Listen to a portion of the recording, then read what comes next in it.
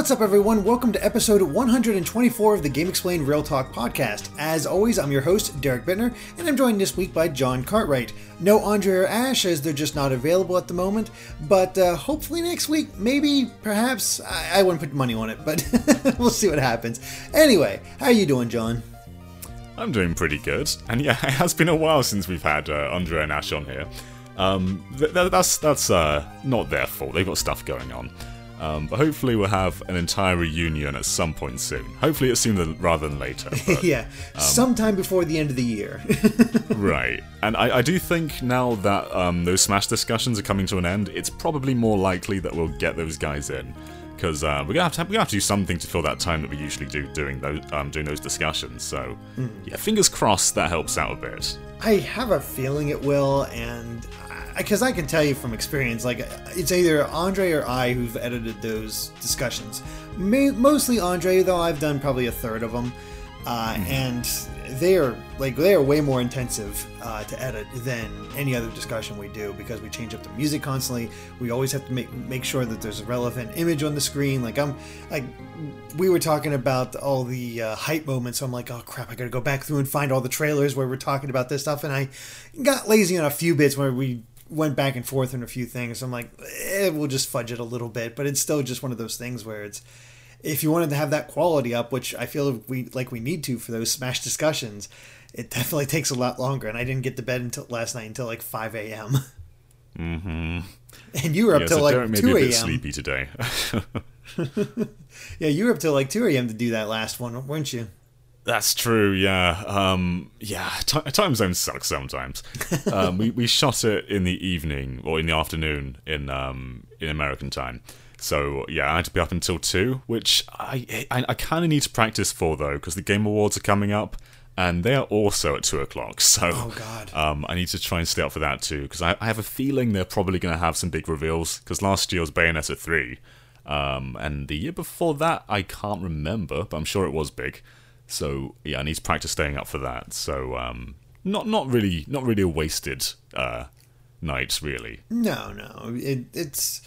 I know you're already having some fun on your Twitter with mocking the I had Game like Awards. I had like 5 hours to kill. So what do I do? So I just did some random tweets. Yeah, exactly. I don't know. I enjoyed them, but yeah. The funny thing is, one of the reveals I remember most at the Game Awards was Nintendo showing off Cranky Kong playable in Tropical Freeze.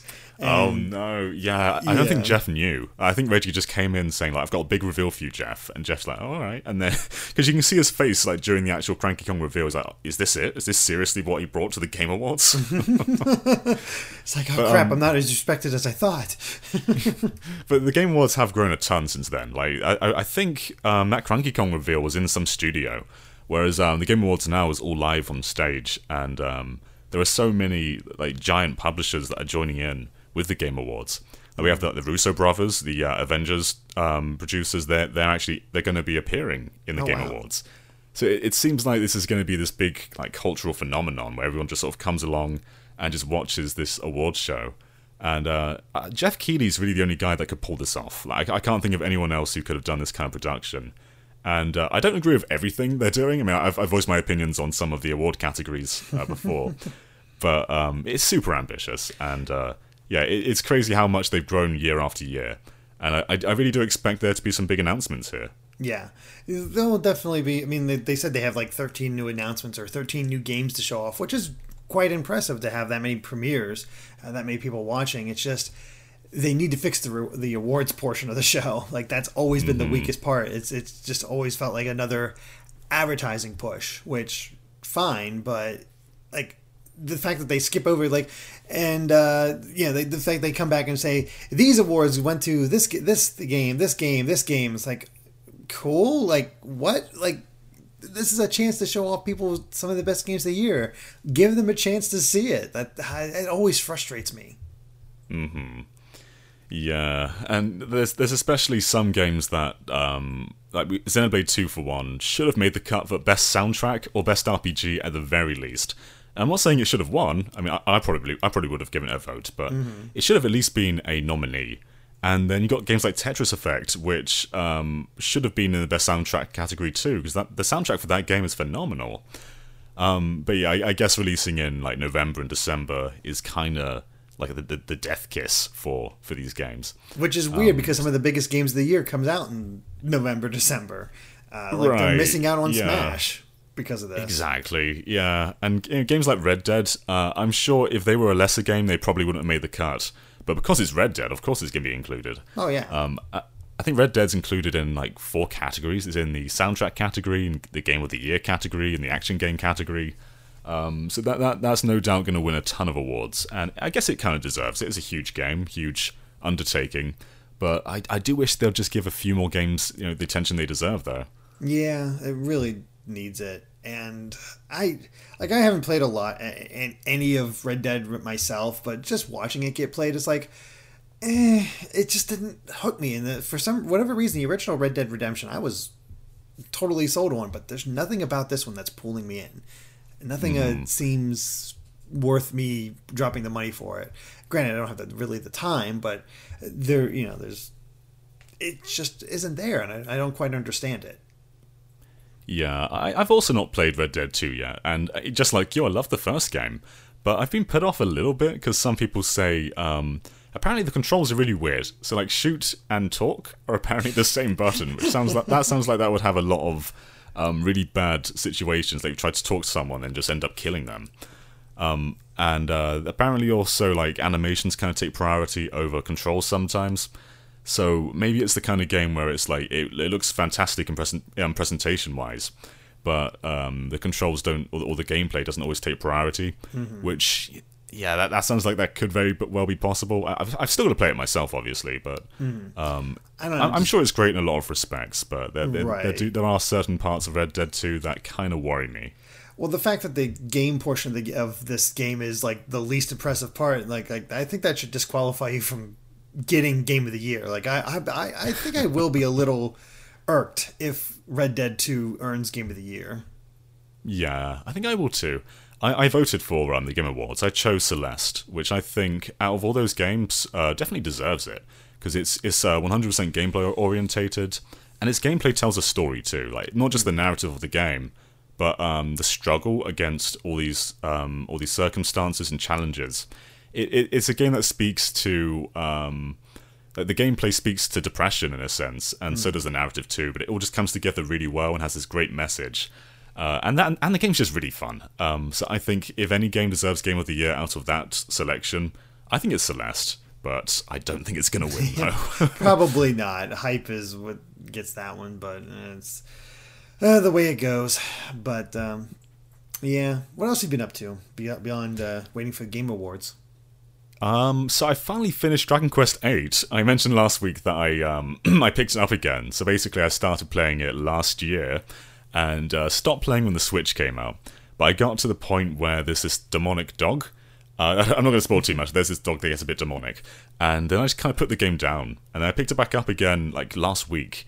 And I had no idea what I was doing. But after a few hours I kind of found my bearings and I was back in this world again. And I wasn't far from the end at all. Like it took me like 8 hours to finish this game. I must have had like a 30 to 35 hour save that I picked up back from. So I finished around 43 hours in, I think.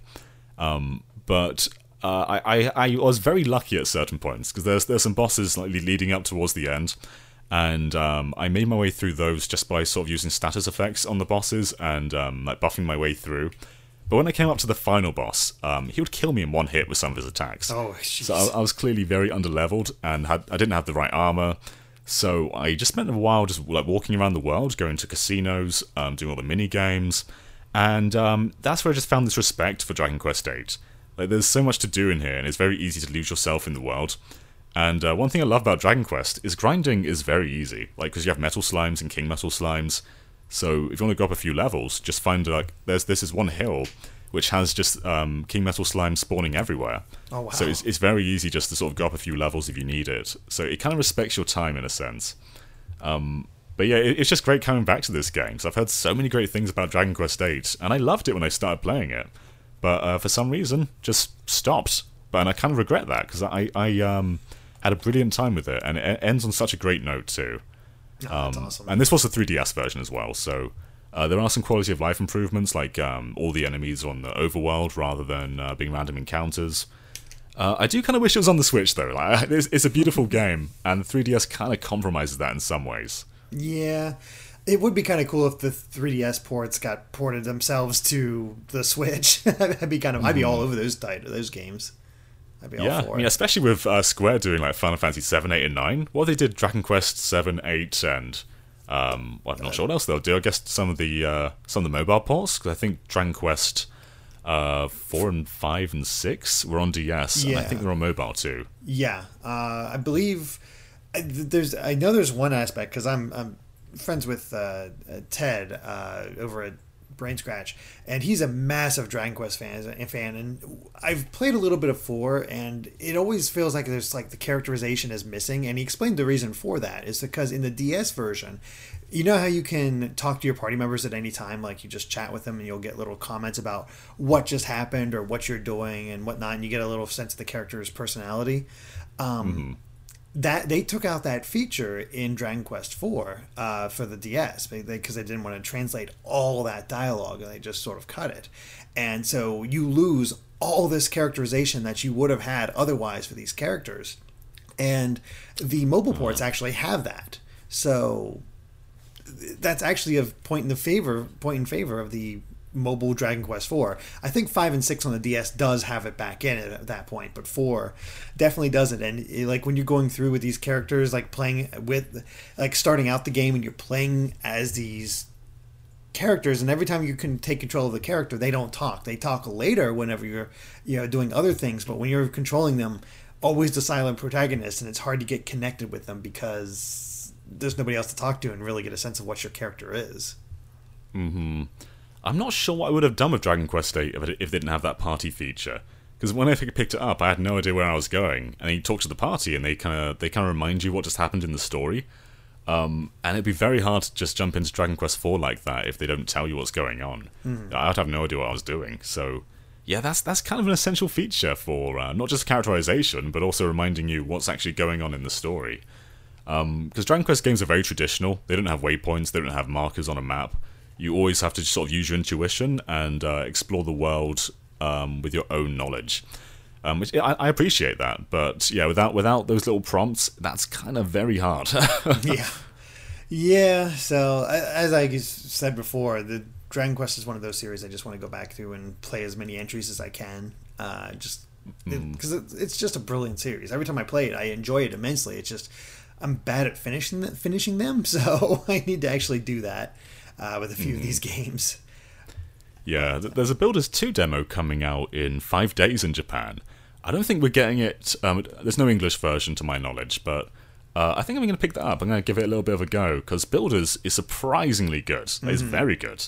I played that on Switch earlier in the year, and it really surprised me. I'm not a Minecraft fan at all. Like, I play Minecraft and I just get bored.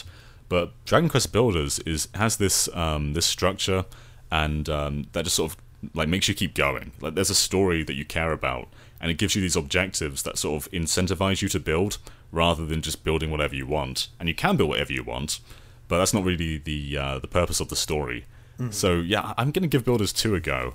And I'm pretty sure that's been confirmed for localization for 2019 as well. So I think it has, because I picked up Builders on PlayStation 4 and just got sucked into it. It was just like, because I'm exactly like you, like your backstory with Minecraft, same as mine, but having that story, having those objectives pushed me forward, and I would find myself like looking at the aesthetics of my house, my little villages that you build, and be like, oh man, I got to just completely redo this. This isn't up to code. I got to get this just right. And yeah, I just found myself just diving into it. So I'm pretty excited for Builders 2 and just seeing what it has to offer.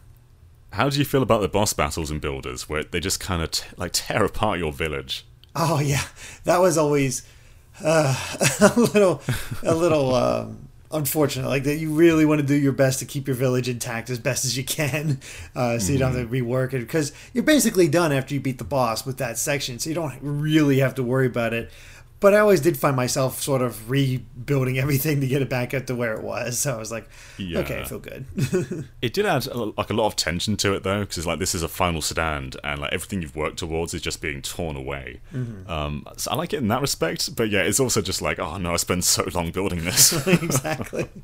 Oh man, and I still remember like getting to each area. The first time you complete a chapter in the next one, you start the next one and you have to basically start from scratch again. It's a little bit deflating, but then you get into the groove and you're like, okay, this is what they're going for. This works out. This makes sense. And then you get to that final chapter and where everything's desolate. It's so hard to build anything. And I'm like, wow, they just mastered the oppression with this. Like it took a good long while until you actually got a base too. You were just scraping by. Yeah, that's some really nice twists in Builders as well. Like there's each chapter takes place in different areas, and you find new NPCs in each one. And yeah, there are some surprising turns they take. Like I don't want to spoil anything here, but there's just some really great little twists in Builders. So I hope Builders 2 has similar stuff going on. And I think the demo for Builders 1 was quite meaty as well. I'm pretty sure you could just sort of spend a while in that world. So yeah, Builders 2 is probably going to have quite a lot going on the 6th. I do think Smash is probably going to undermine it, maybe just a little bit. Yeah, just a bit, but that's the way it goes. Smash is going to undermine a lot of things, I think. Fortunately, not a whole lot releases in December, and the games I reviewed this week fortunately come out before Smash. I believe they come out on Tuesday. So, yeah, if the Persona 3 and 5 dancing games released, I was able to get my hands on them, and yeah, they're just as addictive as 4. But as I noted in my review, I think 4's soundtrack is a little more conducive to this genre than either 5 or 3. 3 is a little bit better about it, but I'm also not too familiar with 3, so I'm wondering if that ties into my feelings on that. But I also never finished 4, so I wonder, like, I have to imagine like that can't be the case. Like I finished 5, I love 5 soundtrack, but not all the songs work the best for this style of game. Yeah, 4's my favourite soundtrack, but yeah, 4's also my favourite game in the series, so maybe I am biased there. But I see what you mean, though. 4 has a lot of, I guess, more upbeat tracks, and also some more mellow tracks, whereas 5 is, I guess, a bit more jazzy. And maybe that doesn't really work for, the actual dancing. And I guess 3 has a lot of rap in, which maybe doesn't work quite as well either. But either way, the actual dancing interface and the actual controls and all the gameplay in this game, they work really well. I was playing Persona 4 Dancing All Night not too long ago, like the other week, I think. And it's just really fun. Like you don't expect this kind of game to have to be as fun as it is, but it just works. Absolutely. It's like I don't get into rhythm games at all, but just having that simple 6 buttons, tap them in rhythm, it's clean interface and doesn't get too complex even as you go to harder difficulties. Like that was the fun part of playing Dancing All Night initially, was just starting out on easy, working my way to get my legs ability up to normal, mastering normal, and then like, okay, I'm going to try out hard, and actually getting pretty decent at hard. And it was like, okay, and I actually cleared a few songs on the insane difficulty, and like that felt good. I've lost some of those skills in my transfer over to these games because it's been a while. But I was still able to, like, I didn't even bother with easy this time around. I just went straight through normal and had no problems. Hard still pretty tricky though, but I can manage for the most part. But it's one of those things where you want to keep that combo going, and man, for whatever reason, it drives you so much to just get that combo that lasts throughout the entire song. Like I want it so much. Not to be that guy, but I do kind of wish it was on Switch. Yeah, it's funny that Atlus is still releasing Vita games. Not just these dancing games, but also there's a re-release of Catherine coming out, which is PS4 and Vita. Yeah, and I just feel like these kind of games would be brilliant for Switch. Especially they're doing Shin Megami Tensei 5 for Switch. We haven't heard about that game in a while, but I just wish that Atlus would start doing a few more Switch games. And these Persona games, these dancing spin-offs just feel like they'll fit in really well. Yeah, they would. Just plug in your headphones and go. Like I actually picked up the same headphones that Ash has been using for his PlayStation 4 and used those with the game, and oh, it sounds so good. Like it was great to be able to just pop those on and lose yourself to the music and just enjoy what it has. Like it was a worthwhile purchase. But you're right. It's like it feels like Atlas is really missing out something. At least do a port of Persona 3 and 4 to the Switch. Like you can manage 5, but even 3 and 4 people would be really excited about. At least 4. Like you've milked the hell out of 4. Give it to Nintendo owners on the Switch. Like they would kill for it. I'd absolutely love that. The Switch is kind of becoming the home of all these classic games. Like we have Resident Evil 4 on the way, we have Okami on there, we have these Mega Man games. It just feels like it's becoming this paradise of these legacy titles. So yeah, I'd love for there to be, Dragon Quest ports, Persona ports. Just bring it all. Like port everything. Exactly. So I don't know. I don't know if there's any like PlayStation contracts going on. I don't think so though. Like Persona Q and Persona Q2 use the Persona 3, 4, and 5 characters, so yeah, I wouldn't think they're exclusive, but yeah, who knows? Yeah, I'm not sure how that all works out, but nonetheless, I mean, both are fun games and well worth picking up, and the story mode is definitely not as lengthy to get through this time around. Just a little short story links, which gets you a sense of the characters, have some fun little interactions, and move on. Mm-hmm. So, yeah. Yeah. I've also jumped back into Mario Tennis Aces a little bit. So, I did a few videos for it earlier, just showing off the new characters, which I think were PT Piranha and Shy Guy. Mm-hmm. But I didn't realize how much they've overhauled the online.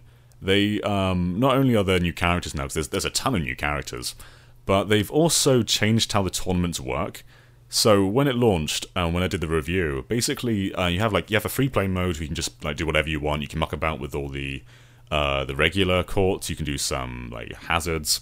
But when you did tournament, which is basically where you get like your score and you earn like rewards for playing, you could only play in the default stadium, which is the Ultra Smash Stadium, and that got very repetitive after a while.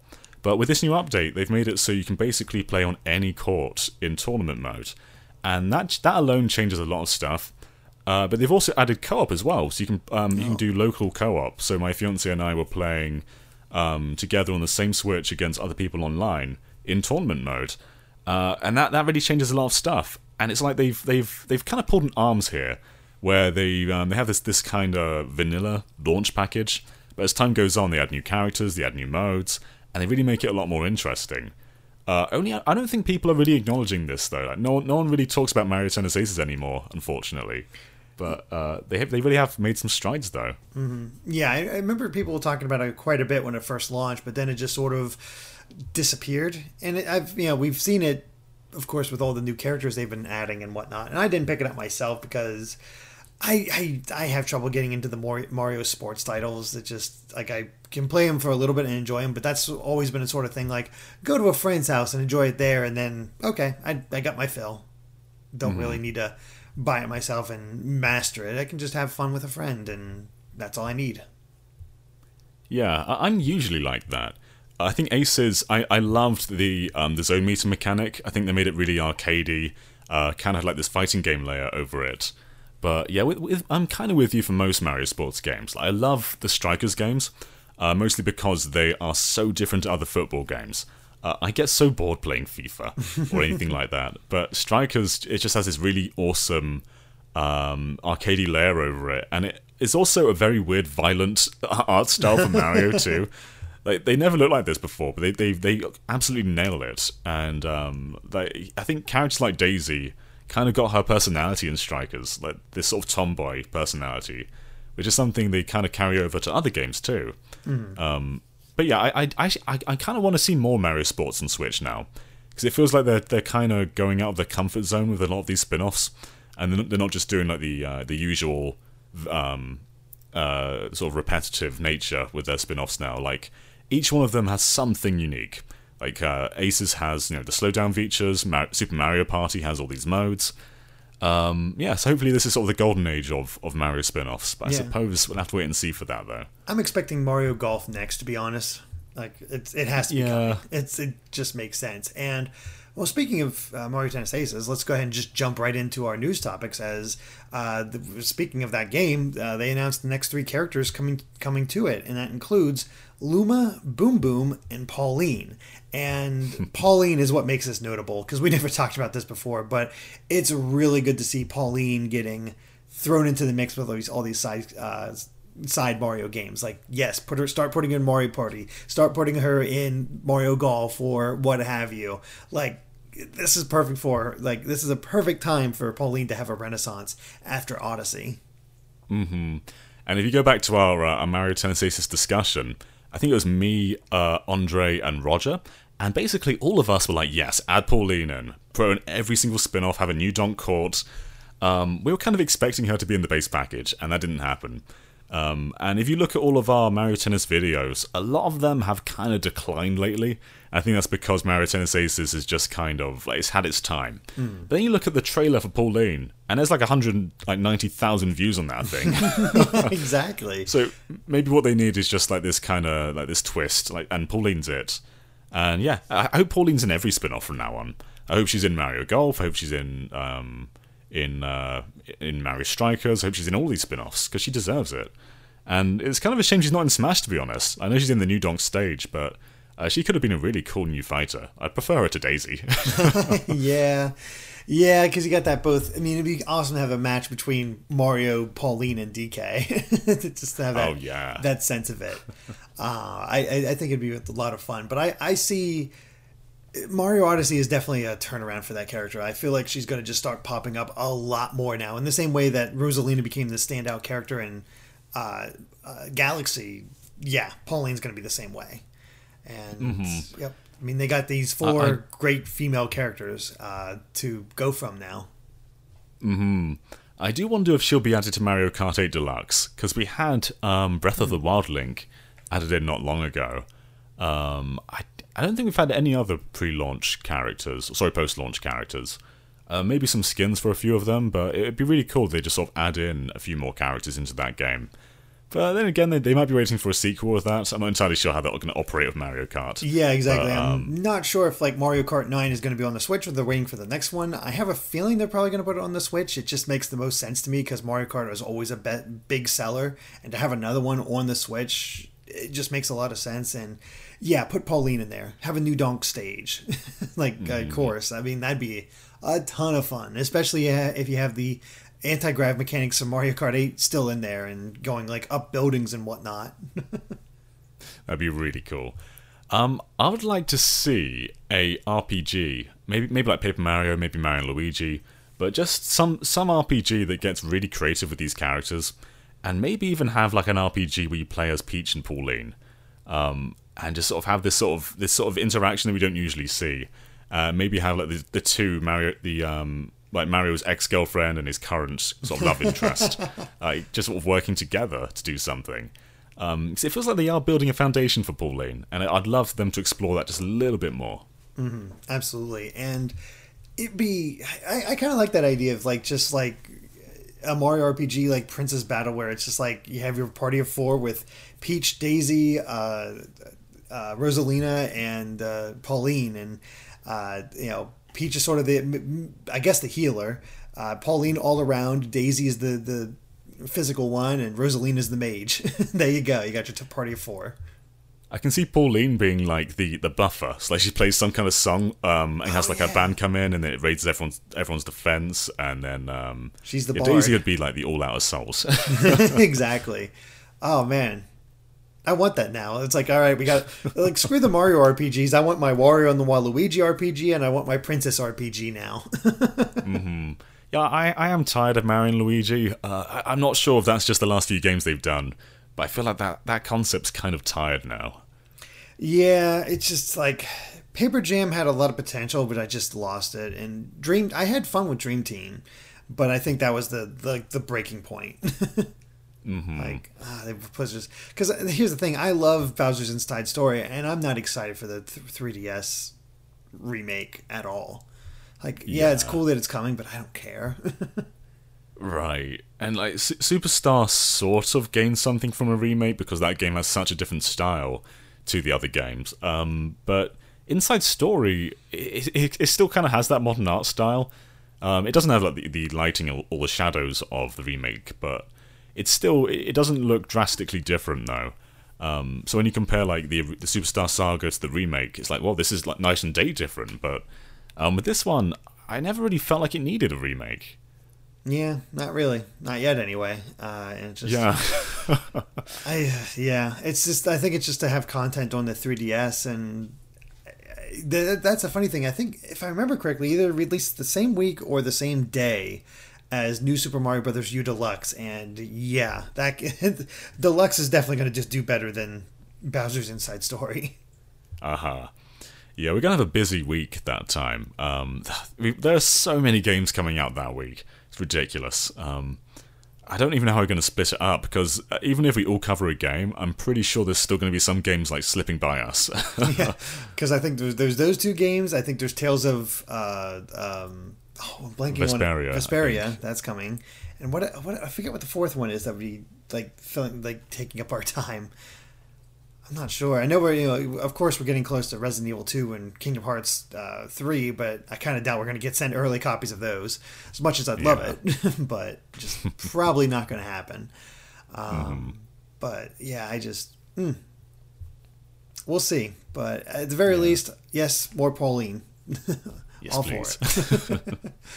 Oh, the next bit of news we got here is Pokemon Go is adding PvP soon, and they've talked about different leagues and kind of like what you can expect from it, but they haven't talked about the battles yet. Niantic has given no indication of exactly how the battles will happen, which likely means tap, tap, tap, tap, tap, tap, tap. Yep. It was very hard to do an update for this, because they were tweeting out like all the information about this, and it took them about an hour to do 5 tweets. And in those 5 tweets, they told us absolutely nothing.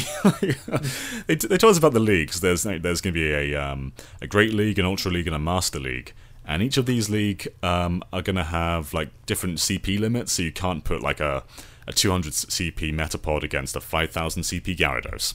But that's all we know. Like, they took 5 tweets to tell us that, and it took them an hour to put these tweets out.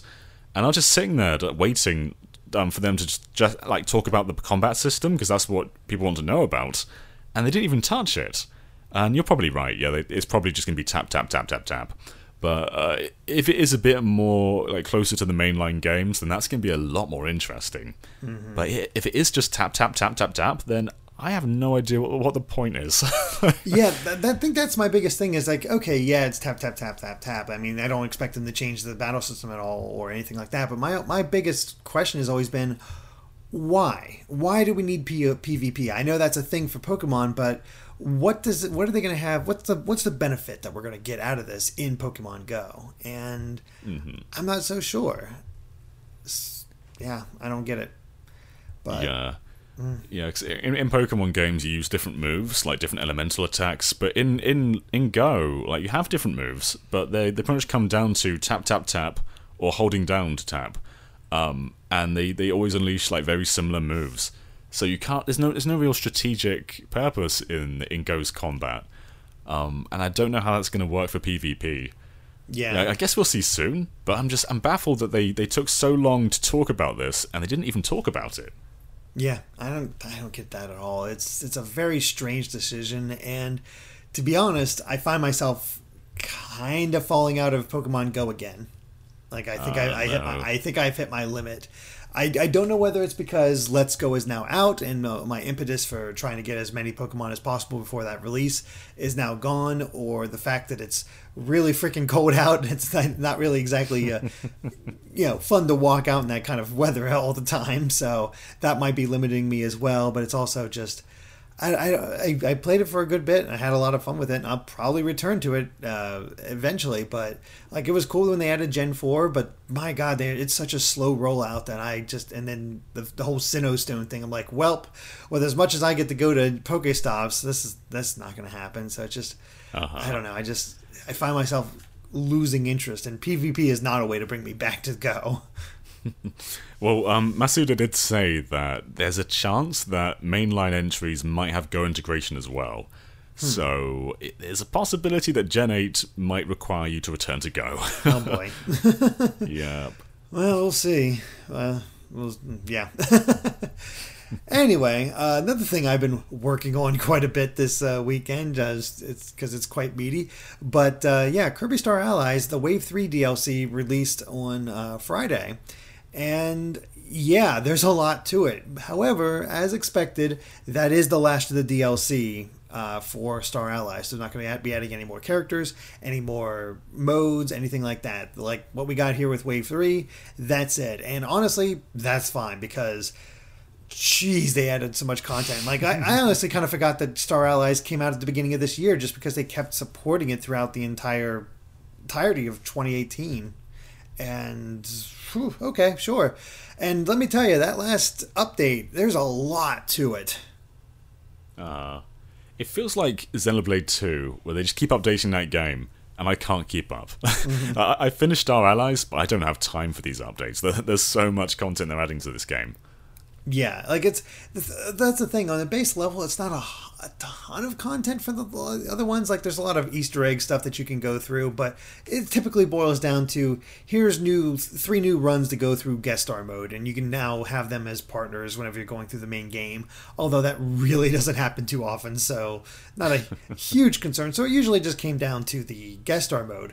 But with Wave 3, we got this whole Heroes in Another Dimension mode, which is pretty lengthy at about 2.5 hours and definitely difficult. It's definitely the most difficult regular gameplay you'll get in Star Allies, with some bosses that are just can take some hits. Like it's like I've died to just about every boss once or twice, and it's wow. Yeah, and you have to find these enough friend hearts in order to get the 3 mage sisters as the last bit of last characters for the game. And they're definitely a lot more strict with these, because you mess up on some of these things and nope, you're not going to get it. You missed out on it. Play again.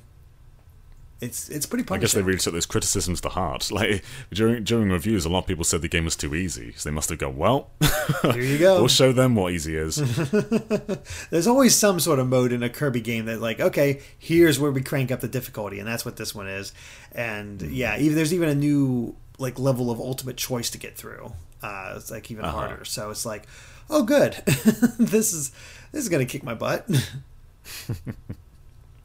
So do you feel like all this added content, do you feel like it makes the game richer than when it came out? Or does it feel like just extra content, like just stuff that you appreciate more after the game? I think it makes it stuff that you... I think it, like going through the main game, like having these options for for Dream Friends could make it a little bit richer, just because you have these awesome friends that you can join up with you and they can do different things, but they're also all way more overpowered than any of the standard friends you get. So I think it sort of breaks that. So to me, it's that they definitely work better as extra content, like stuff that you get along the way and get it. It's not like Xenoblade where it's like all quality of life updates where it just plays better and it makes the game feel richer. This is bonus stuff that you can enjoy afterwards and go through their guest star mode, go through the Heroes in Another Dimension, and just have some fun with these characters you don't get to see that often. Like it's a Easter egg paradise when it comes to these guys. Yeah, and it's all free too, which is crazy. There's a lot of stuff they've added to this game. I guess Xenoblade also did a lot of free stuff too, but there's also a bunch of expansion pass and DLC in that game. Yeah, whereas Kirby just gives you stuff. It's very generous with all this DLC. Yeah, that's for sure. It's pretty impressive, and I won't say it's definitely not my favorite Kirby game, but I like the experience is definitely like I've never come back to a Kirby game this much, but thanks to this DLC, so that's something. Yeah, I don't think Kirby's going to win very many Game of the Year awards, but it's just just a nice, fun co-op game. And we don't really have that many sort of co-op side-scrollers, from Nintendo on Switch just yet. I mean, obviously Mario's a month off, but and we got Yoshi. This is kind of what we have until then, and it's just a great little Kirby game. Yeah, it really is. So, not too much to really say about it as a whole, but as far as DLC practices, A-OK, did great. Yeah. So here's an interesting one. I'm a backer on Bloodstained, and this has come out as well. But basically, Igarashi has tapped WayForward to assist with the development of Bloodstained Ritual of the Night. So that's supposedly coming out next year. But that is a good developer. Yeah. Yeah. WayForward's a brilliant developer, but it's kind of worrying that they're assisting with development a year away from launch. I think this kind of decision would have come in beforehand. Mm-hmm. I do wonder if Bloodstained is struggling and they need this outside help to finish it. But I think WayForward would have been there from earlier on. Like this doesn't feel like a great sign to me. It's a matter of whether they just joined or they've been helping them on the side in the background, and they just now announced this type thing. If it's a background thing, it's probably a good thing. Like just get some more help to help finish it or tighten up certain things that they're particularly good at. Because did you get a chance to play the demo for Ritual of the Night? A little bit. Yeah, I played through the Inti Creates game a little bit. I didn't finish it, but I liked what I played. And I played a little bit of the demo for Ritual of the Night, but not to great lengths. Mm-hmm. I like it. I like how it feels. Art is kind of my biggest problem, though. Like it looks very grey. And when you look back at Symphony of the Night, that game used color very well.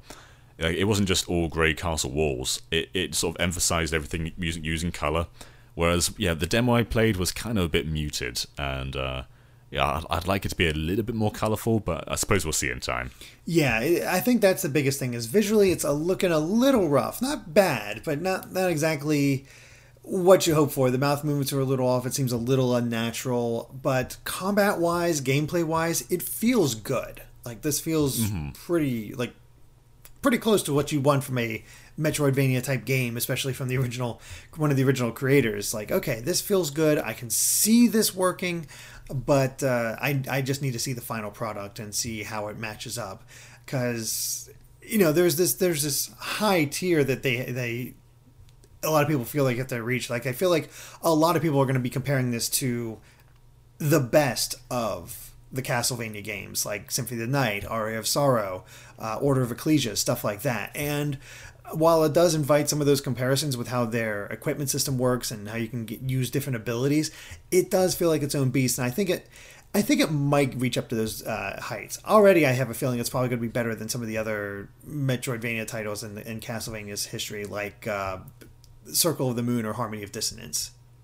Mm-hmm. And this is no doubt going to be one of those lackluster Kickstarters, because they've already shown that they're properly capable. The Inti Creates game alone was great. I guess the only real concern is Konami going to do anything with Castlevania? So it feels like they are. It feels like any day now they're going to announce a new Castlevania game, and that's just kind of going to spoil a lot of Bloodstained's goodwill. Yeah, but I mean, I don't think it's going to be a situation like Mighty Number 9, like it's like, oh, thank God, Mega Man is back, and actually, because Beck is just a failure type thing. I don't think this is going to be an absolute failure like Mighty Number 9 was. I think it'll be at least good. I don't know if it'll be great. That's hard to say, but I think it'll at least be good and enjoyable, which is what people want, because it's nice to have that sort of dark atmosphere and whatnot. And I think Castlevania Konami needs to really step up their Castlevania game, because I don't know how well Requiem did, but my God, put something on the Switch, put some sort of collection or game or something to take advantage of this interest that people have now thanks to Smash. Like, they've allowed so much content from the Castlevania series into Smash Ultimate, yet there's no game for Switch owners to play. So something, I don't care what it is, just a collection of the original games or something. I don't know. I couldn't tell you, but something. When you can't even watch the anime on Switch because Netflix isn't on Switch, so exactly. You literally just can't do anything Castlevania related, apart from Smash. But the whole point of them being in Smash is to kind of advertise the Castlevania IP, and when there's nothing to latch onto, that's a very big missed opportunity. And I don't think the collection did very well. It doesn't seem to have done very well. And I think that's because it's a collection aimed at enthusiasts, but then the enthusiasts sort of see the negative sides to it. Like there aren't very many impulse buys for Castlevania, I don't think. And there was quite a bit of bad word of mouth about that collection. It seemed okay to me, but the actual presentation of like the UI and the menus didn't seem to like go over so well. I picked it up, but I have not played it myself. Sort of saving it for obvious reasons, but I picked it up right away. I wanted to support it, but I also see why people might not want it because they don't have the original version or there of Symphony of the Night, or it definitely comes across as lazy when it just seems like, oh, it's just the stuff that was in Dracula X Chronicles except for the 3D remake of Rondo of Blood. So that makes it comes across as cheap to a lot of people, like not a lot of effort was put into. And I think a legacy collection type game with a bunch of old artwork and design documents and stuff like that included, and have like Castlevania 1 through 3, Super Castlevania 4, Rondo of Blood, and Bloodlines in there. Boom, you have a wonderful collection for people to choose, sink their teeth into. Yeah, that's absolutely all that's missing. There's no extras in this collection. It's literally Rondo of Blood and Symphony of the Night. And as you say, they're the PSP versions. And they don't have everything the PSP versions had, though, which is a bit of a step back. But I suppose it's the only way to really play Castlevania on a modern platform. But yeah, fingers crossed they do another collection, or at least another game sometime soon. Yeah, I hope so. I don't have my fix yet. But next bit of news we got here is Nintendo. More specifically, how well they sold over the Black Friday weekend, as Pokemon Let's Go ended up the 4th highest selling product of Black Friday, and the Switch was the 3rd highest selling product of Cyber Monday. So yeah, Nintendo did pretty well this holiday season. Yeah. Yeah, and Nintendo even released a PR message saying that apparently the Switch sold more than the Wii ever did during the Thanksgiving period. So from Thanksgiving to Cyber Monday, which is crazy. The Wii was huge. I think the Wii did have some supply issues though a lot of the time, but still, either way, that's a crazy accomplishment. But I don't think Let's Go is much of a surprise. I mean, both of us have been saying that game's going to sell like crazy. And it seems like it is selling like crazy, so you don't say. Is pretty much what I expected for that game. Yeah, apparently it was just behind God of War, which, again, that's like huge Sony property, and they're just behind. Like, that's pretty good. Yeah, and the thing is, too, God of War was ridiculously cheap, whereas when you discount a Nintendo game, it's still not cheap. Yeah. I don't even think Let's Go was discounted, so... yeah, well, there you go, exactly. The thing is, a lot of modern games, they go from being $60 and then like a month later, they're $20. And I'm sure God of War was around, probably even cheaper than that in some places. And there's even games like Fallout 76, which launched at $60, and it was on the PSN store for $40 2 days after its release, which is crazy. You must feel terrible if you bought that game at full price. Yeah, I mean, you must feel terrible no matter what, because apparently that game is not good. At all. Yeah. Like, I've not looked into it too much, but I've not heard a single good word about Fallout 76. So yeah, same here. Quite a funny thing about Fallout 76 is they have this collector's edition, which is $200, and it comes with this bag. And in the press shots they sent out, the bag was really high quality, but in the actual product, it was terrible. Like, it was just this really, really cheap bag. But the product they sent to influencers were the press shots, so they gave the influencers these actual advertised bags. But if the people who spent $200 on this game just got this weird, very cheap mock-up. Oh, God. So yeah, it gets worse and worse for this game. Oh no, it's even worse than that, because I did hear about that, and they, Bethesda issued an apology and decided they wanted to do something a little for the people who bought it. They send in proof of purchase and all that stuff. They'll give them a little bit of something extra in order to make up for it. Yeah, they give them about $5 worth of credit on the online store in Fallout 76. Like I think it's 900 V-bucks, which I think translates to $5. So it's like here, kid, go away, don't bother me. It's just not been looking good. Like you can have Todd Howard be as charming as possible, but yeah, it's just not going to help. Because remember, people I remember even myself turning around on what multiplayer Fallout, that seems to defeat the purpose and whatnot. And it was like, but Todd Howard, you're charming me so much. So, yeah, I'm kind of buying this. And then the game comes out. It's like, nope, all lies. Yeah. One of my favorite things about Fallout 76 is apparently the physics engine is tied to the frame rate. If you look down at the ground, which increases your frame rate a lot, your character starts moving faster. So it just seems broken in so many ways. I never really understood what it was either. Like all the marketing for this game was live action or CG. And I don't think I've actually really seen gameplay of Fallout 76. I've seen a little bit, and it seems buggy, which is kind of typical for Bethesda games, so there you go. But also, like, the VAT system doesn't work because of it being online, so it's like constantly fluctuating as a character moves, so you can't actually get that precision shot that actually takes into account the RPG mechanics, because just straight shooting in Fallout is not exactly good. Fun. Yeah. Yeah. That's it. So. Very good point. Yeah, it just kind of, but yeah. Anyway, Pokemon Let's Go and the Switch did very well on Black Friday. Yeah, they did. Nintendo keeps their value and all that good stuff. But yeah, I mean, good for Nintendo. Do we know how close they are to their 20 million goal? I think they're still quite far off, but I wouldn't be surprised if they make it though. We don't know the holiday sales just yet, but basically, I think they were around 8 million or something like that for the year. And their goal is 20 million. Whew. So they need around 12 million more units. But I think they could probably make it. The holiday sales will probably get them a couple more million. But then there's also, the from January to, is it March? I think is the end of the fiscal year.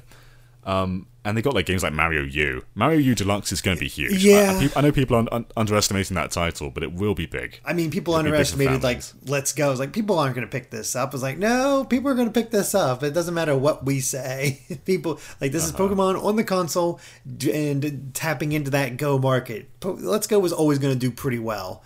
And yeah, the same thing for Mario U Deluxe. People are just going to pick that up. So yeah, I don't know if they'll make it to 20 Don't million. underestimate it. Yeah. If you look at Mario Kart 8 Deluxe, that game is also a Wii U port, and it's one of the best-selling games on the Switch. Whereas Mario U Deluxe, that is a new Super Mario Brothers game, and those games do crazy good. I was looking at the 3DS software sales the other day, and the top titles were Mario Kart 7, that is. And then under that was Pokemon Sun, Pokemon X, Pokemon Omega Ruby. So the 3 Pokemon games are basically tied for second place. Under that was New Super Mario Brothers, and then Animal Crossing, and then Smash. So Animal Crossing's bigger than Smash on 3DS. Yeah, and guess what's all getting released within the next couple of months? Smash, New Super Mario, and well, who knows when Animal Crossing has come out, but if they get Animal Crossing before March, my God. I kind of doubt it, but still. Yeah, 2019 sounds insane already. I guess Metroid Prime 4 is potentially 2019. We don't know that yet. Bayonetta 3 is also potentially. We don't know that yet either. But yeah, you got Animal Crossing, you got Pokemon Gen 8, you got Luigi's Mansion, you got Yoshi, you got a lot of stuff coming. I think 2019 is going to be like absolutely huge. There's an analyst. I can't remember who it was now. There was an analyst the other day who said. They expect the Switch is going to outsell the PS4, not lifetime sales, but outperform the PS4 in 2019, which I think is very, very possible. Mm-hmm. Yeah, because Sony seems to be winding down, and Nintendo's just picking up steam like game after game after game. So if they can keep these hits coming, we're in good shape. And I'm super curious about what Smash Ultimate's sales are going to be like, because it's been a long time since we've had a Smash game on a system that has a huge install base. You could say 3DS, but come on, nobody plays. Like, there's always that thing like, yeah, I want to have Smash on the go, but that's what Switch is going to do. And I don't think the 3DS ever fully captured that idea. So yeah, it's going to be interesting to see how well it does, especially in relation to Brawl, which was on the Wii. Yeah, Brawl did 13 million, so I think it can beat Brawl. But it's hard to say, because the franchise, while it's has a huge fan base, that doesn't always translate to sales. I think Smash Wii U did 5 million, which that's crazy for the Wii U's install base. But generally speaking, Smash usually does somewhere around 8 million, which that's still ridiculously good. Oh, yeah. But whether it can beat Brawl, I don't know. It's very possible. And there's a lot of hype going on about this game, so I think they probably could do it. I do fear piracy might interrupt it a bit, though, because people are sort of being encouraged to pirate it at the moment. With there's so many Twitter posts showing like, oh, I'm playing the game now, and then other people are like, oh, I guess I can play it now. Like, why wait? And I kind of feel that probably won't have a huge dent, but it will have a bit of a dent. And you look on the DS era, piracy was huge. I remember hearing Pokemon Diamond and Pearl were downloaded like 20 million times, which is absolutely ridiculous. So yeah, piracy could maybe it sucks that this is an issue on Switch. I went into the Switch thinking this would be the system that doesn't have like hackers on Pokemon. I can play online without any fears, but it's going on. It sucks, but it is happening. Yeah, Nintendo's trying, and they just keep getting around it. It just it's tough, and it sucks, especially just like it happens it sucks every time it gets hacked and put out there. I don't understand the mindset. Like, I got this game early, I'm gonna put it online. No, no. Yeah, and Nintendo retaliated to a lot of people. Like they've taken some channels down. Yeah, and I can't say I blame them. No, I just feel like that's well within their rights, because you're pirating their game. There's no excuse beyond it, and like piracy to me is at its most justified if there's no other easier way to play it. And granted, that's kind of the case right now because it's not out yet, but just wait 2 weeks, 1 week, a few days. It's not going to take long for this game to come out. You can be patient. Mm-hmm. Like when it's in retail still, then I think you're not entitled to it, and you should just wait. Mm-hmm. Like maybe there are situations like when the game's 30 years old and it's going for $600 to some guy on eBay. Maybe then there's a circumstance where it's sort of more acceptable. But when the game's a week away, you are not entitled to that. Like, pay for it. Just wait and pay. Yeah, exactly. It's not that hard. Yes, the wait sucks. But hey, I'm holding up. I'm playing Kirby until it comes out. I have time to get other games done before it comes out. Maybe. Mm-hmm. Yeah, there's plenty more to do. Exactly. But, the last little bit of news we got here is something I'm sure near and dear to your heart, John. So, the PlayStation Classic is almost out, I believe. It has review copies out there, at least. People are reviewing it. And, it's been confirmed that 9 of the games on the PlayStation Classic are the PAL versions, which run at 50 hertz because of, I believe, I think it was like power cord standards at the time in Europe. I don't fully understand it. You'd be able to explain it more. But yeah, Battle Arena Toshinden, Cool Borders 2, Destruction Derby, Grand Theft Auto, Jumping Flash, Oddworld, Abe's Odyssey, Resident Evil Director's Cut, Tekken 3, and Tom Clancy's Rainbow Six all use the PAL versions, which... what the hell? Jeez. Yeah, Tekken especially. Tekken is a complex fighting game. We do not need the 50 hertz version. Why? Oh, it's so weird. And it's when they first announced this, I thought they meant, in the European versions. I thought the American versions would still have all the American ROMs. But no, this is international. Every single PlayStation Mini has 50 hertz ROMs. So 50 hertz means that the game runs slower. So instead of 60 frames per second, it would essentially run at 50 frames per second. And this is utterly ridiculous. It was ridiculous at the time. I hate going back to recording older consoles and being stuck with these 50 hertz versions. I've got American variants of a lot of consoles just to get out of 50 hertz. Mm-hmm. I've got American PS2 and American SNES. I don't want to play PAL versions. And even Nintendo, they released PAL ROMs for a little bit. Like on the Wii, there were a lot of 50 hertz PAL games. But with the Wii U, they opened their eyes, and most of their ROMs were 60 hertz. On the Super Nintendo Mini, on the NES Mini, they're all American ROMs. And it was even a selling point. Like in their European trailers, they said like, "Oh, 60 hertz experience," because that is kind of new to a lot of PAL gamers, like a lot of European gamers, to get the 60 hertz versions, because 60 hertz is the definitive version of these games. And it's bonkers to have a mix of 50 hertz and 60 hertz on a PlayStation Classic.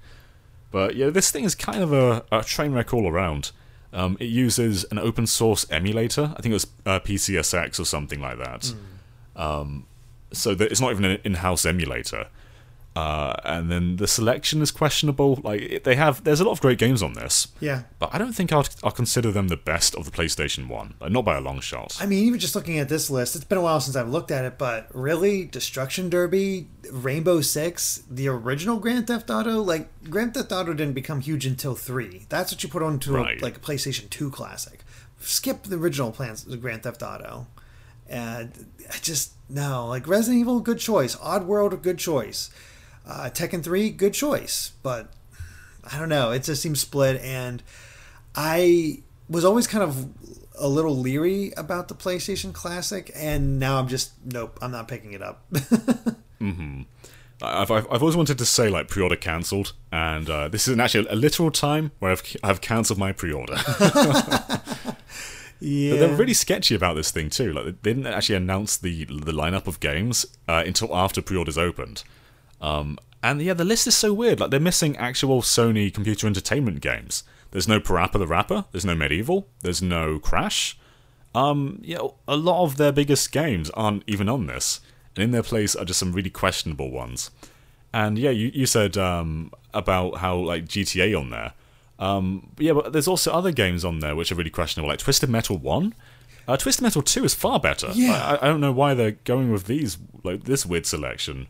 Maybe it's like a nostalgia play, but I think people are more nostalgic for other games. Yeah, exactly. It's almost like, if you're going to put a Street Fighter game on there, you're not going to put on Street Fighter 1, you're going to put on Street Fighter 2. Street Fighter 1 sucks.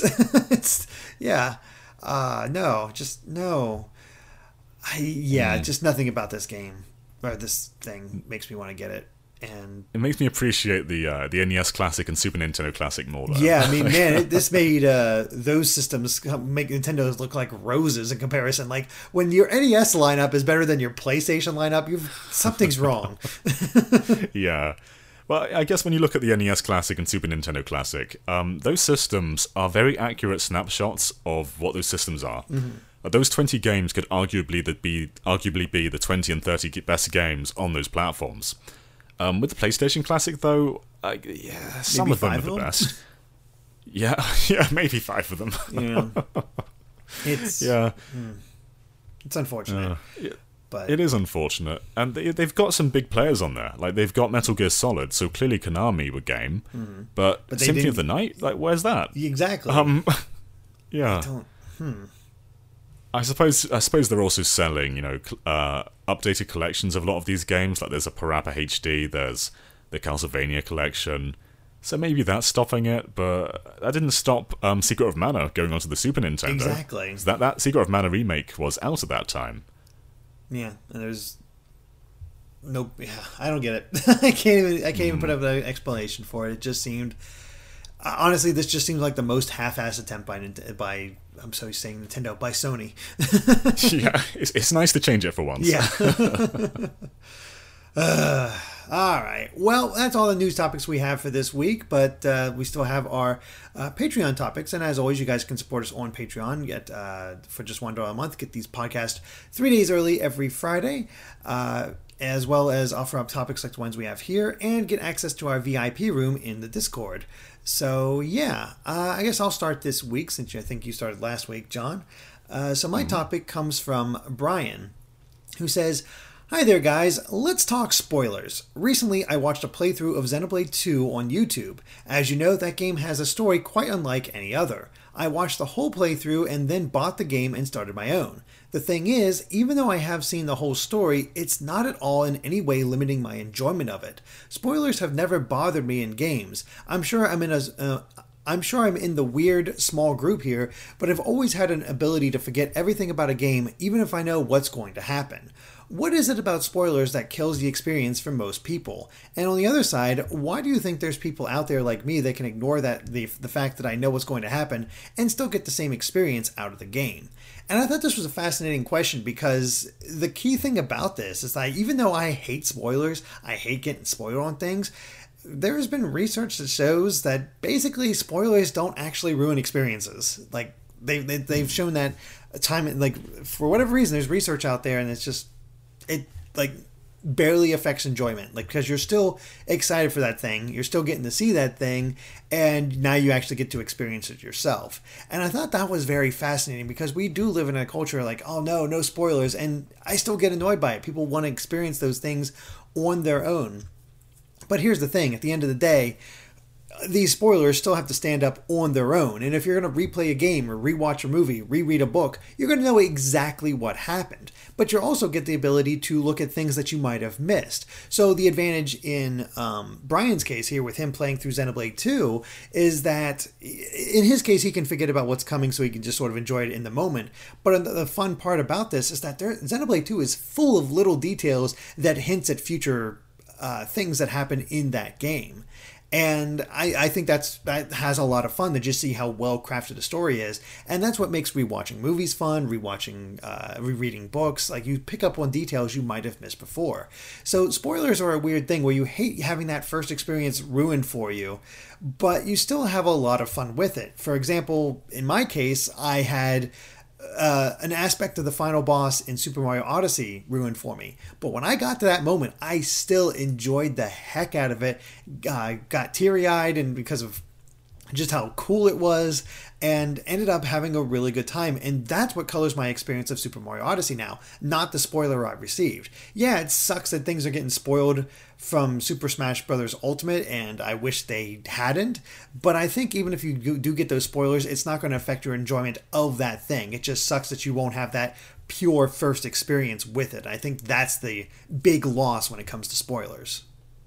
I suppose on the flip side, is the spoiler the first experience as well, though? Like, I know it's different, but when you're watching a movie, let's say you're watching The Avengers, and you have the ending, the big impact, you're still learning about it from that movie, and I suppose you're also still learning about it from a spoiler, so that you still have an impact when you read a spoiler. You're like, no way, that happens? Jeez. But, like, I guess you're still reacting to it, and you're still kind of experiencing it. But yeah, it is different because you're experiencing within the context of the movie. You know everything that's going on surrounding it. Mm-hmm. But I'm with you. I don't think a spoiler like ruins something necessarily. Like you can read through the Harry Potter books and then watch a movie and still have a great time. Like you know exactly what's going to happen, but there's new details. There's a new perspective. You're seeing everything going on. I suppose it changes the experience a bit. But yeah, it's very hard, the middle ground to tread there. Because yeah, spoilers, obviously, they can take a lot away from a moment. But it's also equally as surprising as when it happens, I guess. Yeah, I mean, the other thing here is that a lot of times you get spoilers and you don't have the context behind them. And when you get the context, it makes it feel that much more important and fun. And the thing is, I'm not taking away from anybody that hates spoilers and hates getting spoiled because they want that moment ruined. I am still the same way. I'm saying this stuff and I am purposely avoiding anything being revealed about Smash Ultimate. I have not looked at the leaks outside of maybe a few music tracks, but that's it. And even then I'm like, okay, I've heard 30 seconds. This sounds awesome. I want to hear it in the context of the game. So it's a small spoiler, but I want that full context, which gives that much more meaning than it had before. And I think that is the key thing here, is that the added context is what makes spoilers not so bad. But as for here's a question about what about spoilers that kills the experience for most people, I think it is just that fresh thing. You want to be able to react to it and be surprised. You want that initial shock. And when you don't get it, there's like you see that moment that could have been a big shock. You're like, dang it, I missed out on that experience, that moment of being like, oh my God. Or you had that moment of oh my God, but it's not in the setting that you want, and it feels off. Mm-hmm. I had the Last of Us spoiled for me because I didn't play that game when it first came out. I played it a year or so later, and I knew kind of how it was going to end. Like, I knew there wasn't really like multiple choices in how it ends. But the impact and the delivery of how it happens was still very impactful for me. Like, even though I knew what was going on and what was going to happen, just the way they executed it was still extremely impactful. So I don't think a spoiler necessarily like ruins a moment, but yeah, there's still the surprise factor that's just taken away, though. I think that's the biggest loss, is that you want that surprise in the proper context. And I mean, just even for example, Dragon Ball Super has a new movie coming out based on Broly, and they've been putting out trailers, and a lot of people have been speculating about a certain thing happening, like they expect it to happen, just because of the way certain things have aligned and all this other stuff. And then Toei apparently put out a new trailer. I've not watched it myself, but I am aware of what this spoiler is, and it sucks. But I still really want to see the movie. But basically confirming what everybody was talking about. So everybody's like fan theorizing, and then a trailer comes out and actually confirms it. It's like, oh, well, I kind of wanted to see my fan theory get solved in the theater, not in a YouTube video waiting for it to come out. It's a weird thing where you're right. You've kind of already had it spoiled for yourself because you know what's coming, but the fact that you see it in a trailer aspect and not the movie aspect, I think, is what kind of deflates it. Mm-hmm. Yeah, I don't like it when the companies themselves spoil. Yeah. We talked about last week. There was a Xenoblade trailer where right at the end you hear a voice, and it's such a spoiler. And I mean, if you read that in a tweet, then I mean, I guess it's still a spoiler, but you're not experiencing the moment for yourself. Whereas in a trailer, you still kind of are. Yes, I hated when Nintendo did that. And so I think it's kind of on the responsibility of the distributor to like hint towards aspects, but never outright deliver them within the trailer. Like, that's something you don't do. I mean, look at Infinity War. They made it a huge point for people not to spoil that movie and keep the surprises intact. And I think that made for a stronger thing where everybody was just like, because it wasn't spoiled, everybody was talking about it. It is a huge moment. And here's the crazy thing. Avengers Part 2, or Infinity War Part 2, comes out in May. There's still not a trailer for it. But they know everybody's excited for it. They don't need to advertise it. So I think we're probably only going to get 1, maybe 2 trailers next year, and that's it. And that's all they need. Mm-hmm. It was quite funny. The Fantastic Beasts and the Crimes of Grindelwald. In the premiere, there was also like a Thanos style social media post saying like, don't post any spoilers. And I don't think anyone wanted to post spoilers about that movie. Yeah, I didn't see a single spoiler for that. Yeah, it's not enough people cared. So it can go either way.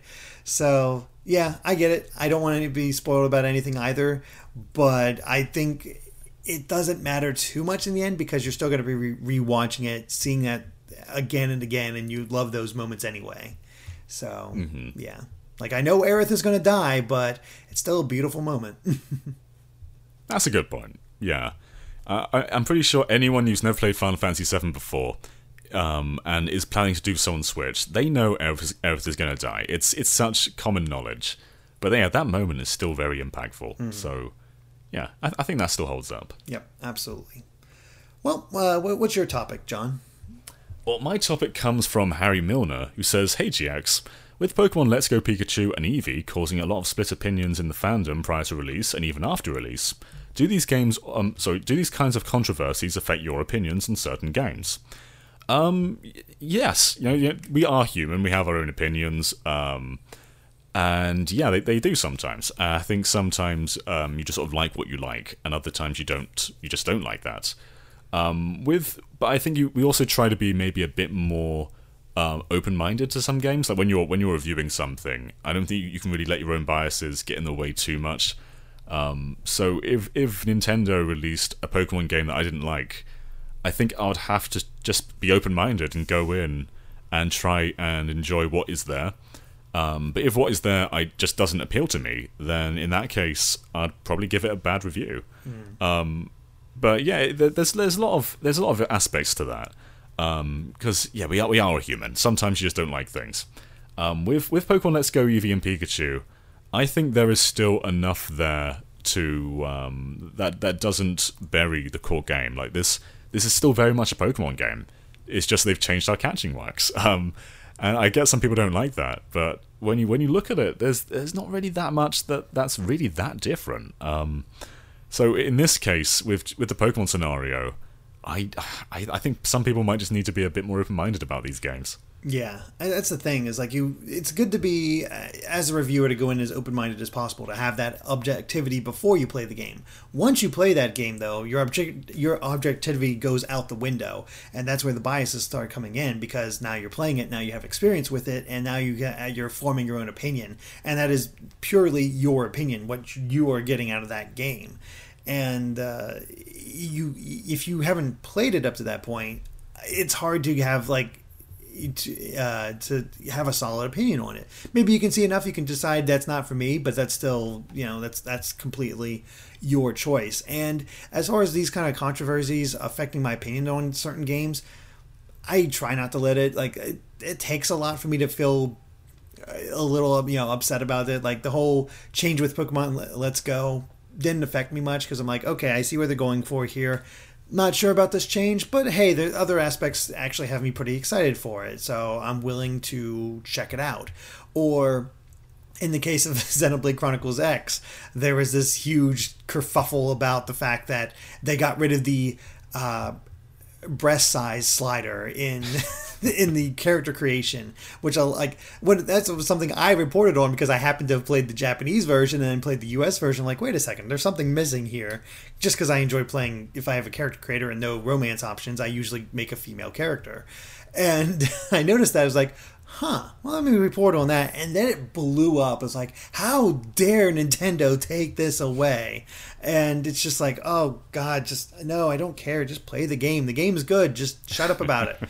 And it's like it's those type of minor things. But on the other side of the things, you look at the working hours for Red Dead Redemption 2 and all that stuff, and that it's hard not to let that affect you, and if you don't agree with those practices and stuff that just makes you uncomfortable. So it really is just a case by case basis. But I think it's good to acknowledge those things if it does bother you, but still try to give an honest opinion on how you feel about the game as a whole. With Xenoblade 2, I absolutely adore that game. But I can't say I'm 100% comfortable with Mythra and Pyra's costumes. It's just awkward when you're playing and someone walks in. It's like, oh, what are you playing there? It's just, oh no. Especially there's some scenes where they completely pander towards that. Like early on, there's a scene where Pyra's breasts take up the entire shot. Yeah. And yeah, in that instance, I appreciate the game, and I can look past all that stuff. And the over-sexualization of Pyra and Mythra doesn't ruin it for me, but it is still something in the back of my mind at times. And they actually do kind of address that, because Mythra's got a new costume that's coming out in an update, and if anything, it's more sexy. It's not over-sexualized, but they've just made her look more appealing, I guess, in a way. Yeah, isn't it based on the look of her spirit in Smash Ultimate, where it has black coming up? Yes. They've given her tights, and they've gotten rid of the gap in her chest plate. Yeah, that looks. I saw that design. I was like, yeah, that's fine. That works for me. I have no issues with that. Yeah, it's covering up things, but whatever. It does. Yeah, in that instance as well, the actual character designer of Mythra redesigned that. It's not just some person at Nintendo censoring it. And I was looking at the tweets. I translated a lot of Japanese users, and people in Japan love this redesign. I'm not sure what it is, but there's a lot of angry English people, and then all these Japanese tweets are like, oh yes, I love those tights. Yeah, exactly. You're losing out on the cleavage crowd, but then all of a sudden you got the tights crowd, and it's like, okay, we kind of balance this out. Games are weird. But yeah, back on topic though, so I'd still give Xenoblade 2 a great review if I did review it, but yeah, that kind of stuff would bother me, but I wouldn't let it affect my overall opinion, I don't think.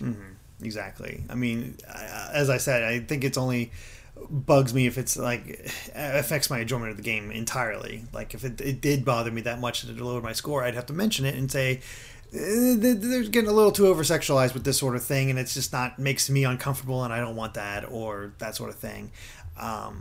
I actually the biggest time I got that feeling from a game is actually with Kane and Lynch 2, and as many people, that was always the lowest score I gave something, because it was like, it seems like an interesting enough game. I missed out on the first one, so let's check out this one. It's just this gross, unpleasant game, and I ended up hating it, and yeah, it just was not for me. And there are some moments in there it's just like kind of just like repulsed by, so I can definitely see that playing into reviews.